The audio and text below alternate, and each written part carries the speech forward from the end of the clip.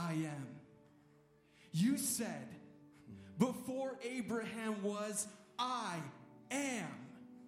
It's always been you. Upholding the universe by the word of your power. And that's the power we sing of this morning. The word of God, now made flesh. The great I am. Be enthroned on the praises of your people this morning. You are deserving, worthy of all that we ascribe to you. You are majestic. You are mighty. And yet, you are meek. How can this be? The one who formed the heavens, the one who spoke, and it was so. Now, coming down, mournful and meek, lowly for us.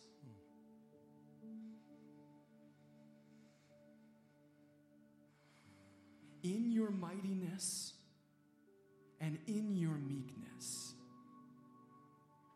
we say worthy, we say holy. Jesus, thank you for your majesty and your meekness. Now, by your Holy Spirit dwelling within us, continue to work, convicting us of sin, illuminating your word. Give Pastor Rick a boldness to speak, a clarity, a wisdom, only fearing what you think, God, not what we think.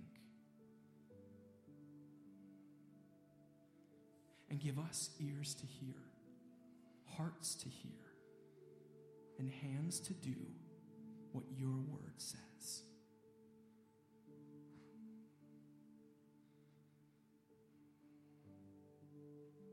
Jesus, it's in your meek and majestic name that we say amen and amen.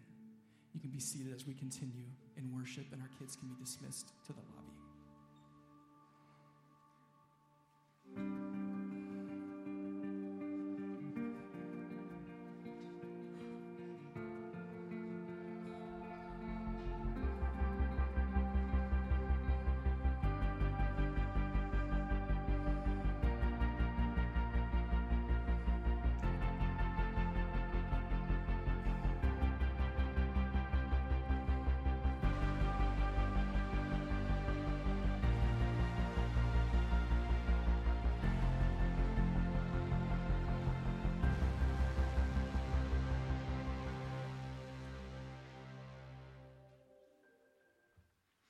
I'm so glad you're here. I am. I realize that for us who live in Chicago, snow isn't something that's unusual. But we were a little deceived this year, right? Kind of nothing happening. But now it's all white and all good. And you're here. You know, I was just thinking as we were worshiping our God, I was amazed. I was so grateful that I was here. I loved as Brendan came boldly into the presence of God and prayed for you and for us. This is an amazing time, a time that we get to together worship and adore, to be fed, to be encouraged, to hear from God. His word is amazing. His word is powerful. Every word in it is life-giving. Today, we continue our focus on the Sermon on the Mount. And Jesus came teaching and healing, destroying the effects of the fall and evil, and modeling what kingdom living looks like when we're walking with the Father. What normal life ought to look like under the reign and the rule of God. Now, I don't know about the first 2 weeks for you, but that inspires me. But it also convicts me. It convicts me. Jesus sharing his heart, helping us understand what it means to do life, normal life, how to look at our own sin, how to look at God, how to look at others. And he is just teaching the multitudes and breaking all the rules. The things he's talking about is countercultural. So far, we've covered the first two kingdom truths, or you know them basically as the Beatitudes. The blessings of the Beatitudes are for those who are realistic about their sinfulness, who are repentive of their sins, and who are responsible to God. Those who are unblessed, unhappy, and unapproved are the proud, the arrogant, the unrepentive, the self-sufficient, and the self-righteous, who feel no need for God or his righteousness. The first one we looked at was God approves of those who know they are spiritually bankrupt and have a need for him. The kingdom of heaven is theirs. Last week, we focused on the second. God approves of those who mourn over their sin, for they alone will be comforted. Wow. There's been a lot of discussion after that one. A lot of talks between spouses and in small groups, asking hard questions, tough questions. Do I really mourn over sin? Have I ever mourned over sin? Not something that you conjure up, not something like, in some pharisaical way, and, I'm loyal. Maybe it comes out that way sometimes. But as you see who God is, and you see his holiness, and you see how we sometimes quite casually look at our offenses and look how, sin isn't that big of a deal. But Jesus said, those who will be most satisfied, who listen to my Father, will mourn, lament, grieve over their rebellion. Today, we're going to look at the third beatitude. It's in Matthew chapter 5, verse 5. Why don't you turn there? But I'm going to pray first. Father, once again, we come to you so often. Sometimes we are pleading with you. Sometimes we are affirming how great and wonderful you are. Sometimes we're broken and we confess. Sometimes we're praying for others. But God, this privilege of coming boldly into your throne room is something we never want to get tired of. Our Father, the Creator, the Almighty God, we can talk to. Anyone who is part of your family can address you Father or Dad. And yet there's this respect. Yes, you're dad, but you're also king, king of kings. And so, God, we come before you just recognizing you are king and you are dad. We love you. We want to please you. But God, we struggle. We struggle because the enemy deceives us and the enemy lies and uses the culture all around us. Oh God, if you would help us see you clearly. Take the blinders off our eyes. And would we please you in everything we do? Father, for some churches right in our area, we pray your greatest blessing on all of them, all over the world. But specifically today, Father, we pray for Northbridge, and we pray for New Hope, and we pray for Fierce.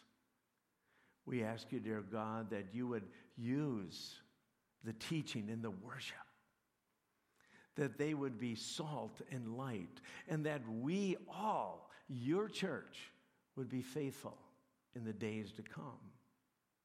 Father, I pray for those teachers downstairs. I pray for the kids downstairs. I pray for the ministries, not only there, but happen all week long here, whether they be inside our walls or outside our walls. We ask you, dear God, that you would do a work in us and through us, that your kingdom would come. We love you, Lord. In Jesus' name, amen.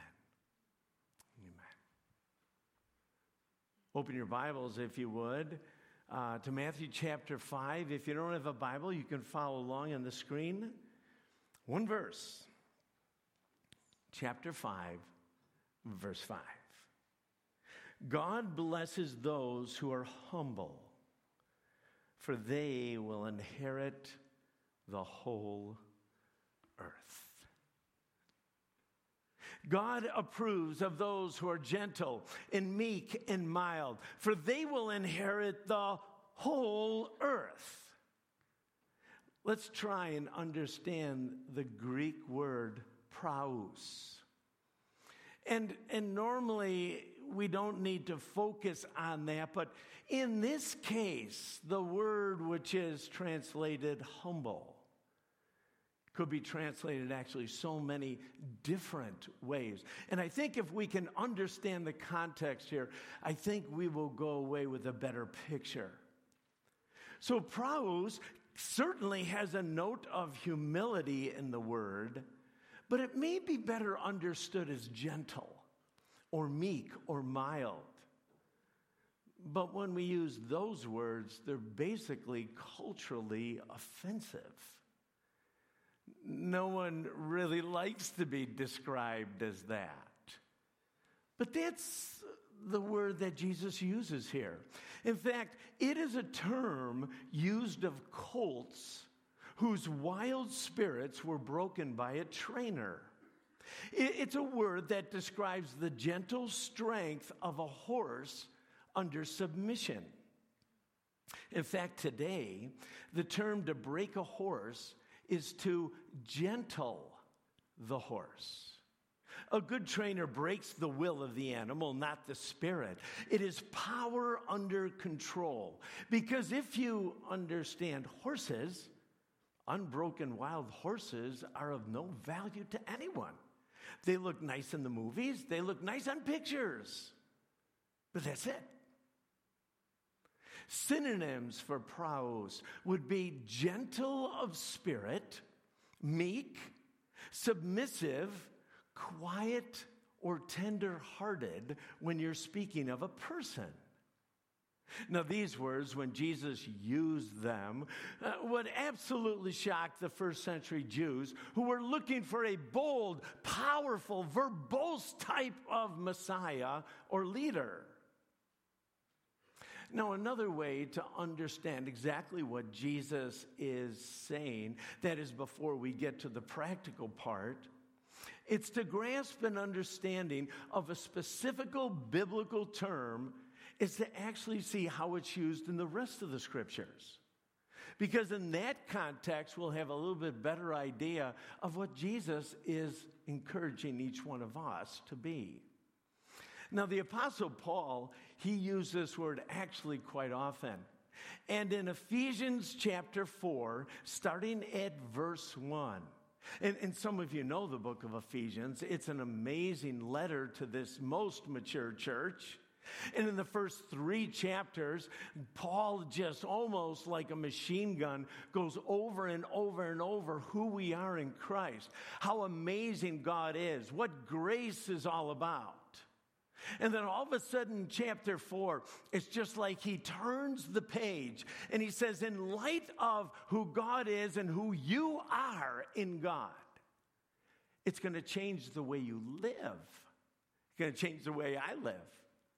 So in chapter 4, verse 1, he says, therefore, because of all those first 3 chapters, I, a prisoner for serving the Lord, Paul's talking about himself, beg you to lead a life worthy of your calling, for you have been called by God. He just stops right there. And he just says, hey, I want you to understand your calling, what it means to be a son, a daughter. This is so amazing. It is so big. This calling changes the way you live. So in light of that, being a child of the King, always be humble and gentle. And you see the word gentle highlighted. This is proos, right there. And be patient with each other. Make an allowance for each other's faults because of your love. He says, hey, when you're walking with God, you'll always be humble, gentle, meek. In Colossians chapter 3, just about the same thing happens in the book of Colossians. Paul focuses on our standing in the first 2 chapters. But going to chapter 3, he says, in light of who we are in Jesus, this is how you live. This is what makes you different as a God follower. And in verse 12, he says this, since God chose you to be a holy people he loves, you must clothe yourself. He gives us this picture of clothing and says, hey, this is something you put on. You behave differently. You look at people differently. You look at God differently. You put these things on. You must clothe yourself with tender-hearted mercy, kindness, humility, gentleness, that's our word, and patience. Make allowance for each other's faults and forgive anyone who offends you. Remember, the Lord forgave you, so you must forgive others. Above all, clothe yourself with love, which binds us all together in perfect harmony. Paul is painting a picture of people who are walking with God. Oftentimes when you read these scriptures, you can go over them quickly, or you can just stop. Allow the Holy Spirit to work in your life. Ask the questions, Father, where do you need to grow me? Where do I need to repent? Where are some things? And for the most part, you might kind of go over a few of these words, saying, well, maybe someday, but I don't really need to pay attention to them now. You know, Paul talks about in 2 Timothy, it's actually the last letter he writes to a pastor, a young pastor, and it's right before he dies, actually before he's killed. And so these words are pretty important. In 2 Timothy, he starts off chapter 2, starting in verse 24.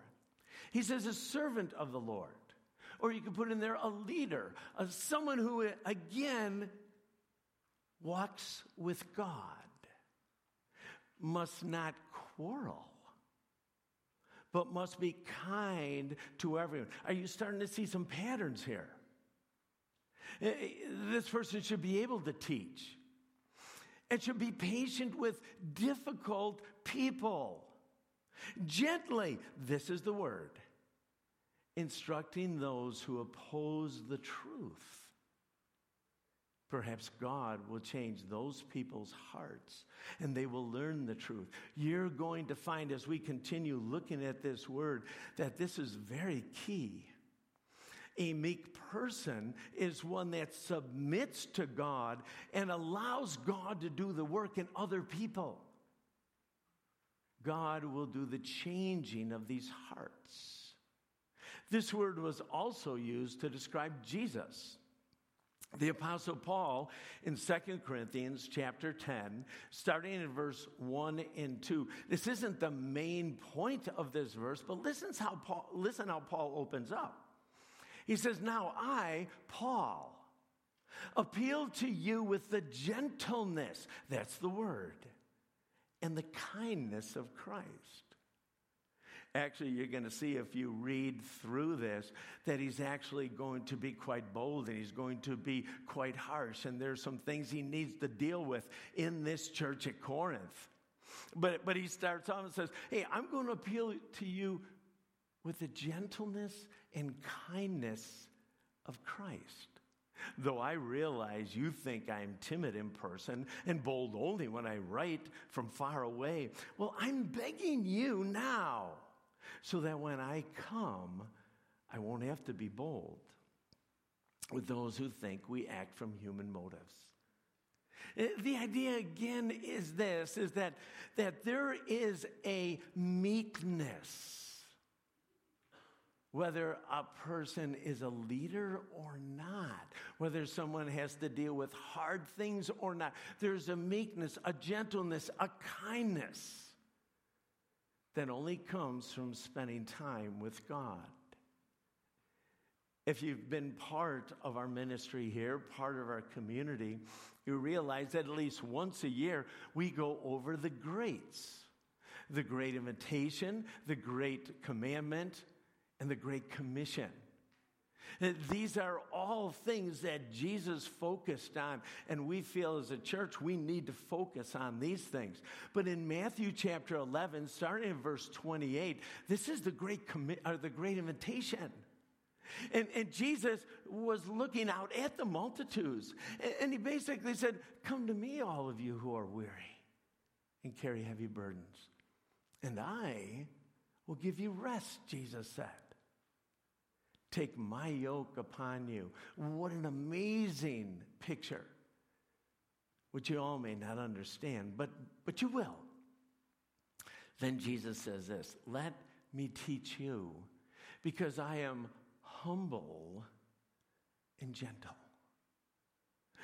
In other words, Jesus is saying this, "Come to me, I will encourage you, I will strengthen you. A relationship with me is so important, and I want you to learn from me. I am gentle, I am meek,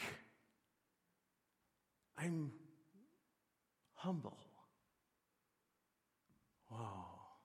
"And you will find rest for your souls, for my yoke is easy to bear, and the burden I give you is light." In Matthew 21, verse 5, the people see a king riding in. And this is how Jesus is described. "Tell the people of Jerusalem, look, your king is coming to you. He is humble, he is meek," that's the word, "riding on a donkey, riding on a donkey's colt." You see, meekness is courage, strength, conviction, and pleasantness. Is that a word, pleasant? I keep asking. I think it's a word. Thank you. Pleasantness that only can come from God, simply because we don't naturally behave like this. It does not use its power for its own defense or selfish purposes. Meekness is this quiet power, something that flows from a person who is completely surrendered to God, submissive to God. It is a quiet spirit using God's power, yet submitting to God's authority. So we see that meekness is not weakness or emotional flabbiness. Meekness is not a person with a limp handshake or someone without a spine. Meekness is not a coward or someone to be trampled upon.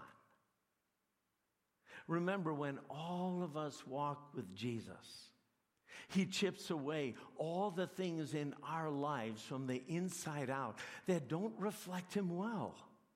In 2 Corinthians chapter 3, verse 18, the Apostle Paul writes this: so all of us who have had that veil removed, in other words, have come to see Jesus the way that he is, who have responded to his invitation by God's grace, all those who have the veil removed and reflect the glory of God.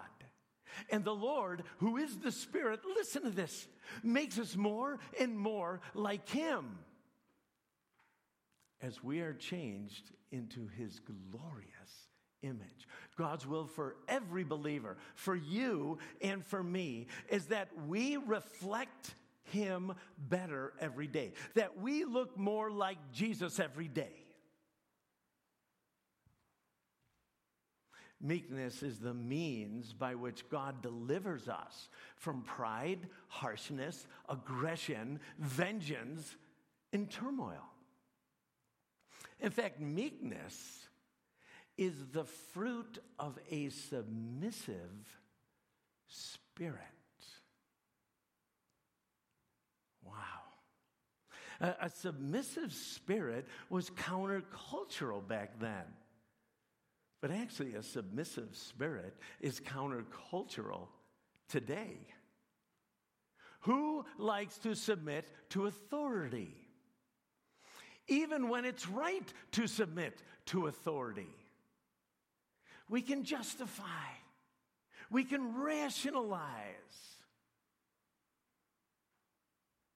But meekness is a fruit of a submissive spirit. Colin Smith, in his book Momentum, lists 3 areas of submission that helps us grow in meekness. I was thinking as I was reading his book this week and doing some research, what a privilege I had. I sat underneath Colin's teaching. He's the senior pastor at Orchard right now. He's on Moody. He's on a million other places. But the truth is, I had the privilege, both Sharon and I, actually my family, we got to sit underneath his teaching for 6 years. Listening, hearing. I was so blessed and encouraged. And as I read his book in this area, I saw some great wisdom here. He lists 3 areas of submission that we can grow. First of all, he says submission to God's word. In James chapter 1, verses 19 to 22, James writes this: understand this, my dear brothers and sisters. You must all be quick to listen, slow to speak, slow to get angry. Human anger does not produce the righteousness God desires. So get rid of all the filth and the evil in your lives, and humbly and with meekness accept the word of God, which is planted in your hearts. For this word of God has the power to save your souls. So just don't listen to God's word. You must do what it says. Otherwise, you're only fooling yourself. You want to grow in weakness. You and I will need to grow in our submission to God's word, that it is our authority, that every word is important, and that the Holy Spirit that lives in us can teach us and can convict us. You see, a self-willed person hears God's words, but reserves the right to disagree. Let me say that again. A self-willed person hears God's word, but reserves the right to disagree. Really? God calls our disagreement disobedience or sin.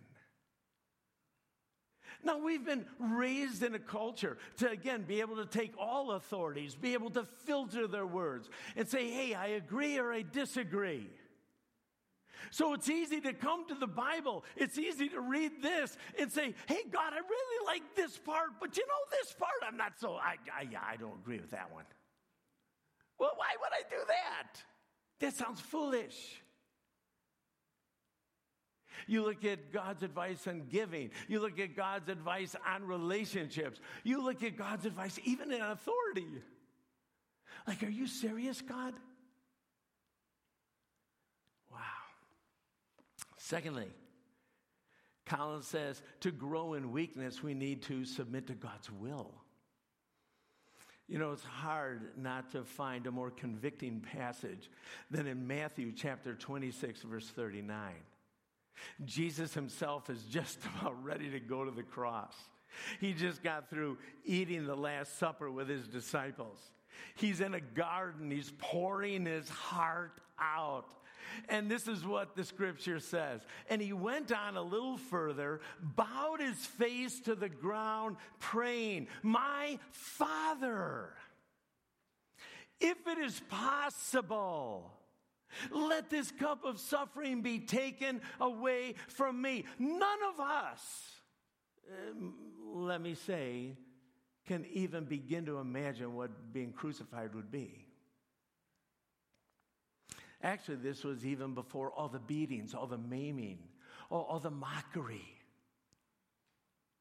all the things that happened to Jesus even before he got to the cross. There isn't anyone in this room, I don't think, that would say, sign me up. Whoa, this is so cool. I can't wait to save a bunch of people that don't even care.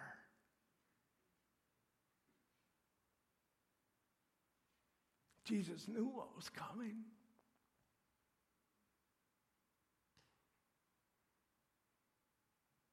And he prayed, Father,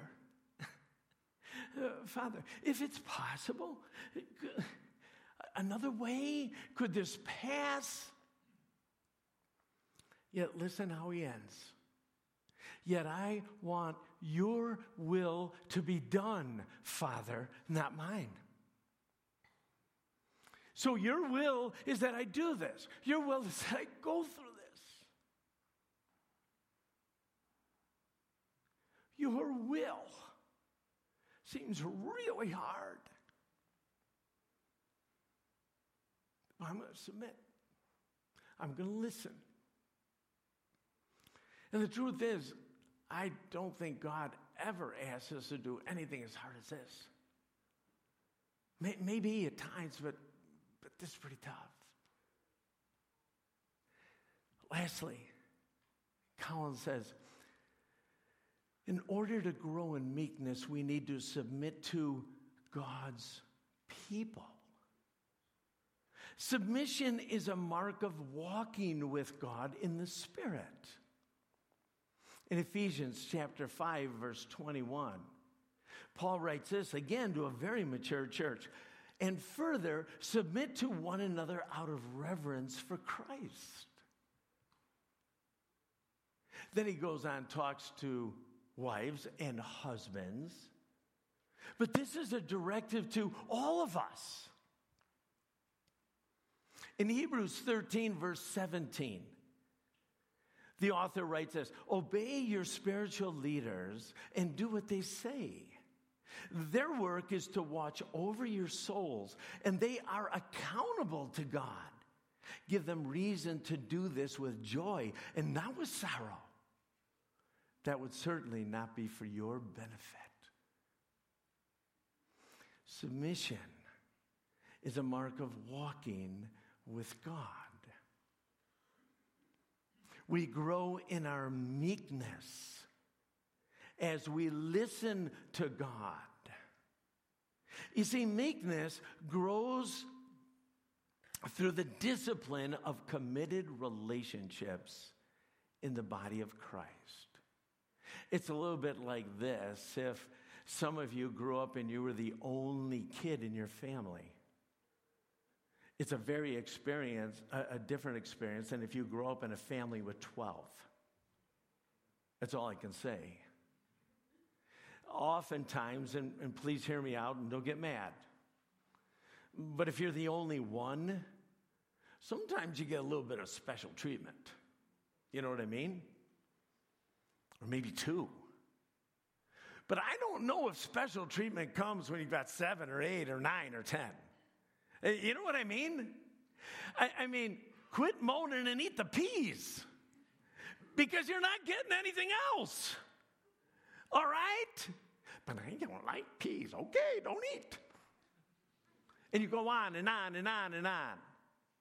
You're not allowed in a large family not to pick up. You're not allowed in a large family not to be a team. You're not allowed to do that. You can't function.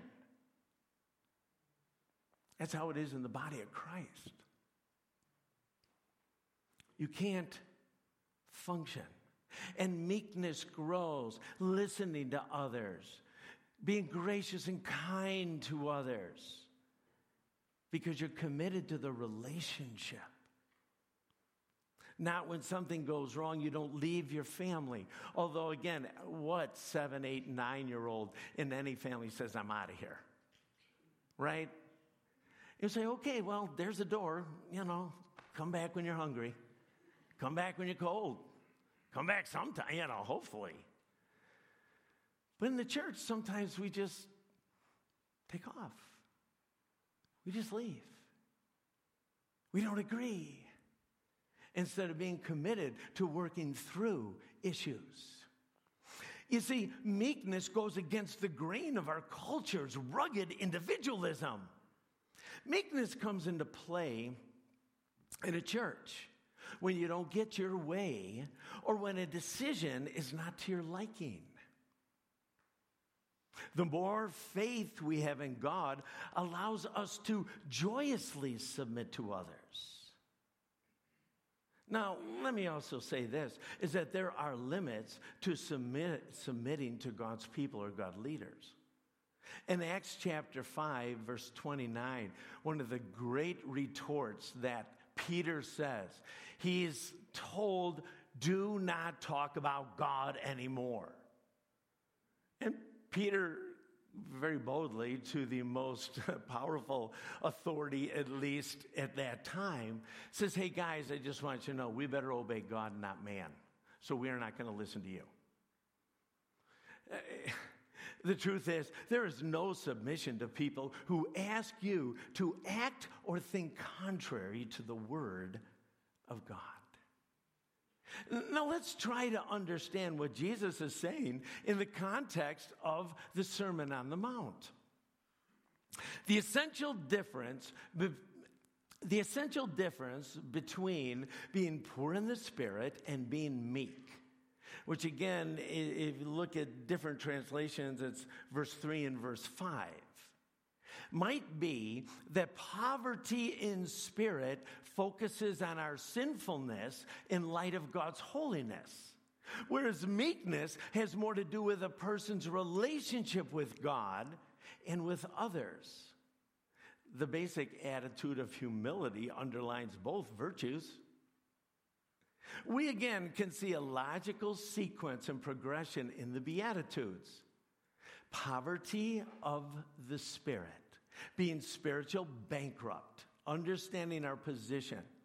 Well, this is negative, but it results in mourning, which is the second, and meekness, which is the third, and both of those are positive, which results in next week when we talk about seeking righteousness.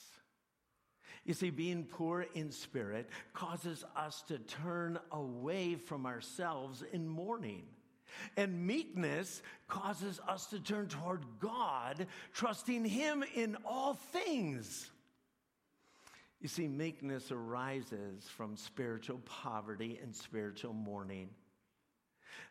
The man who sees how often he has been mistaken will not insist on his own way.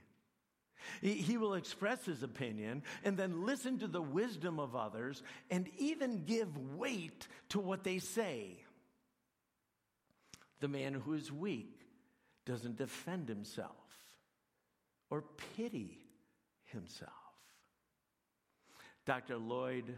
Martin Lloyd-Jones, an old-time preacher, his series on the Sermon on the Mount, I think, went about 45 years. It's hyperbole.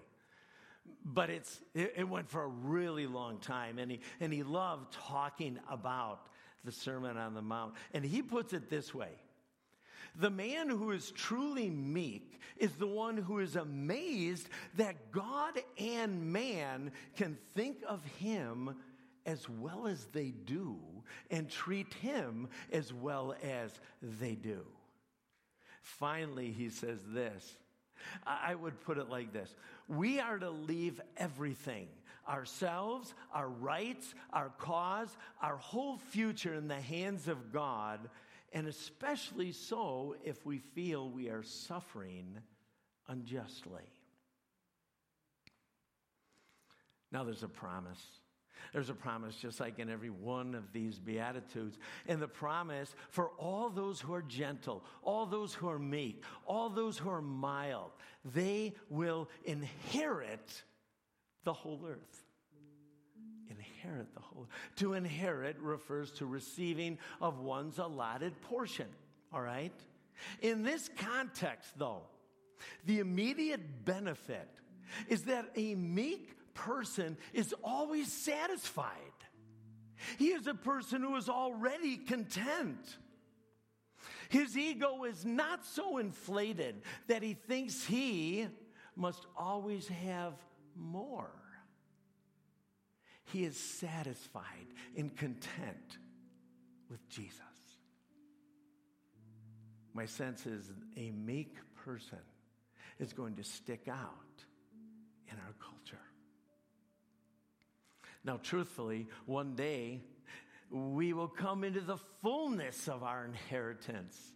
And his promise will be filled literally when we spent eternity with Jesus in a place with no sin. And to be able to have access to our Savior forever and ever and ever. You see, people who walk with God will be blessed. The future is amazing now, right now, and eventually when they close their eyes. I'd like to wrap up. But like I've been doing in the last few weeks, I'd like for you to do something before I pray. This beatitude says that God approves of all those who are gentle, meek, and mild, for they will inherit the whole earth. My guess is that it's probably it's probably not most of our natural bent. Perhaps we need to grow in our faith. Perhaps we need to repent of our arrogance, of our blindness. So right now, I'd like you to just be quiet before God. The lights are going to go down. I'd like you just even shut your eyes if you'd like. And to be able, you talk to God. God, what is it that you're telling me today? Well, what is it that needs to change? God, what is it that I need to grow in? Lord, are there some people I need to apologize to? Are there some sins in my life I need to confess? Oh, God, do a work in me today. Let's do that right now. Let's just be quiet and let's just talk to God. And I'll pray in just a moment.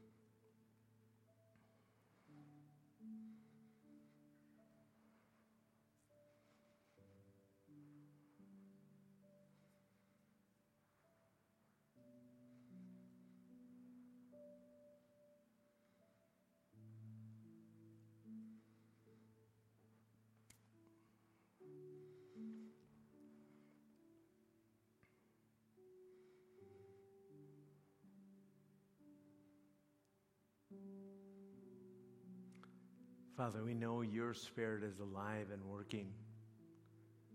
We know even as we open up this portion of your Scripture, you have multitudes of people sitting around you. Folks that wanted to make you a king. And you talked to them boldly and bluntly. And you said, you know, walking with my Father and living underneath his reign and rule is going to look really different than what you're used to. You are going to need to recognize your sinfulness and how holy my Father is. You're going to have to look at your sin and not casually respond, but to mourn and to lament. And you are going to need to be meek, mild. You are going to gain a strength that I will give you, an authority. You will need to trust me to take care of situations, and it's going to look different. And we hear these words, Father, thousands of years later, and they ring, and they're powerful. And we desire deeply to follow you with all of our hearts. Lord, we each have so much baggage. We each have so many anchors. We justify our actions. And we rationalize our lives. God, would we see you clearly? Would we respond to you wholeheartedly?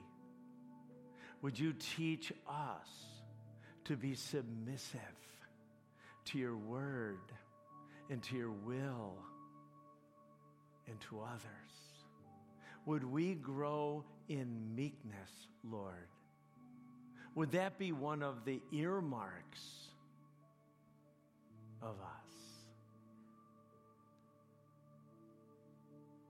We continually, Father, come before you and desire to bow down. And yet it's hard sometimes to do that. Give us the courage to trust you. Grow our faith today. We pray all these things in your Son's name. Amen. Let's stand together.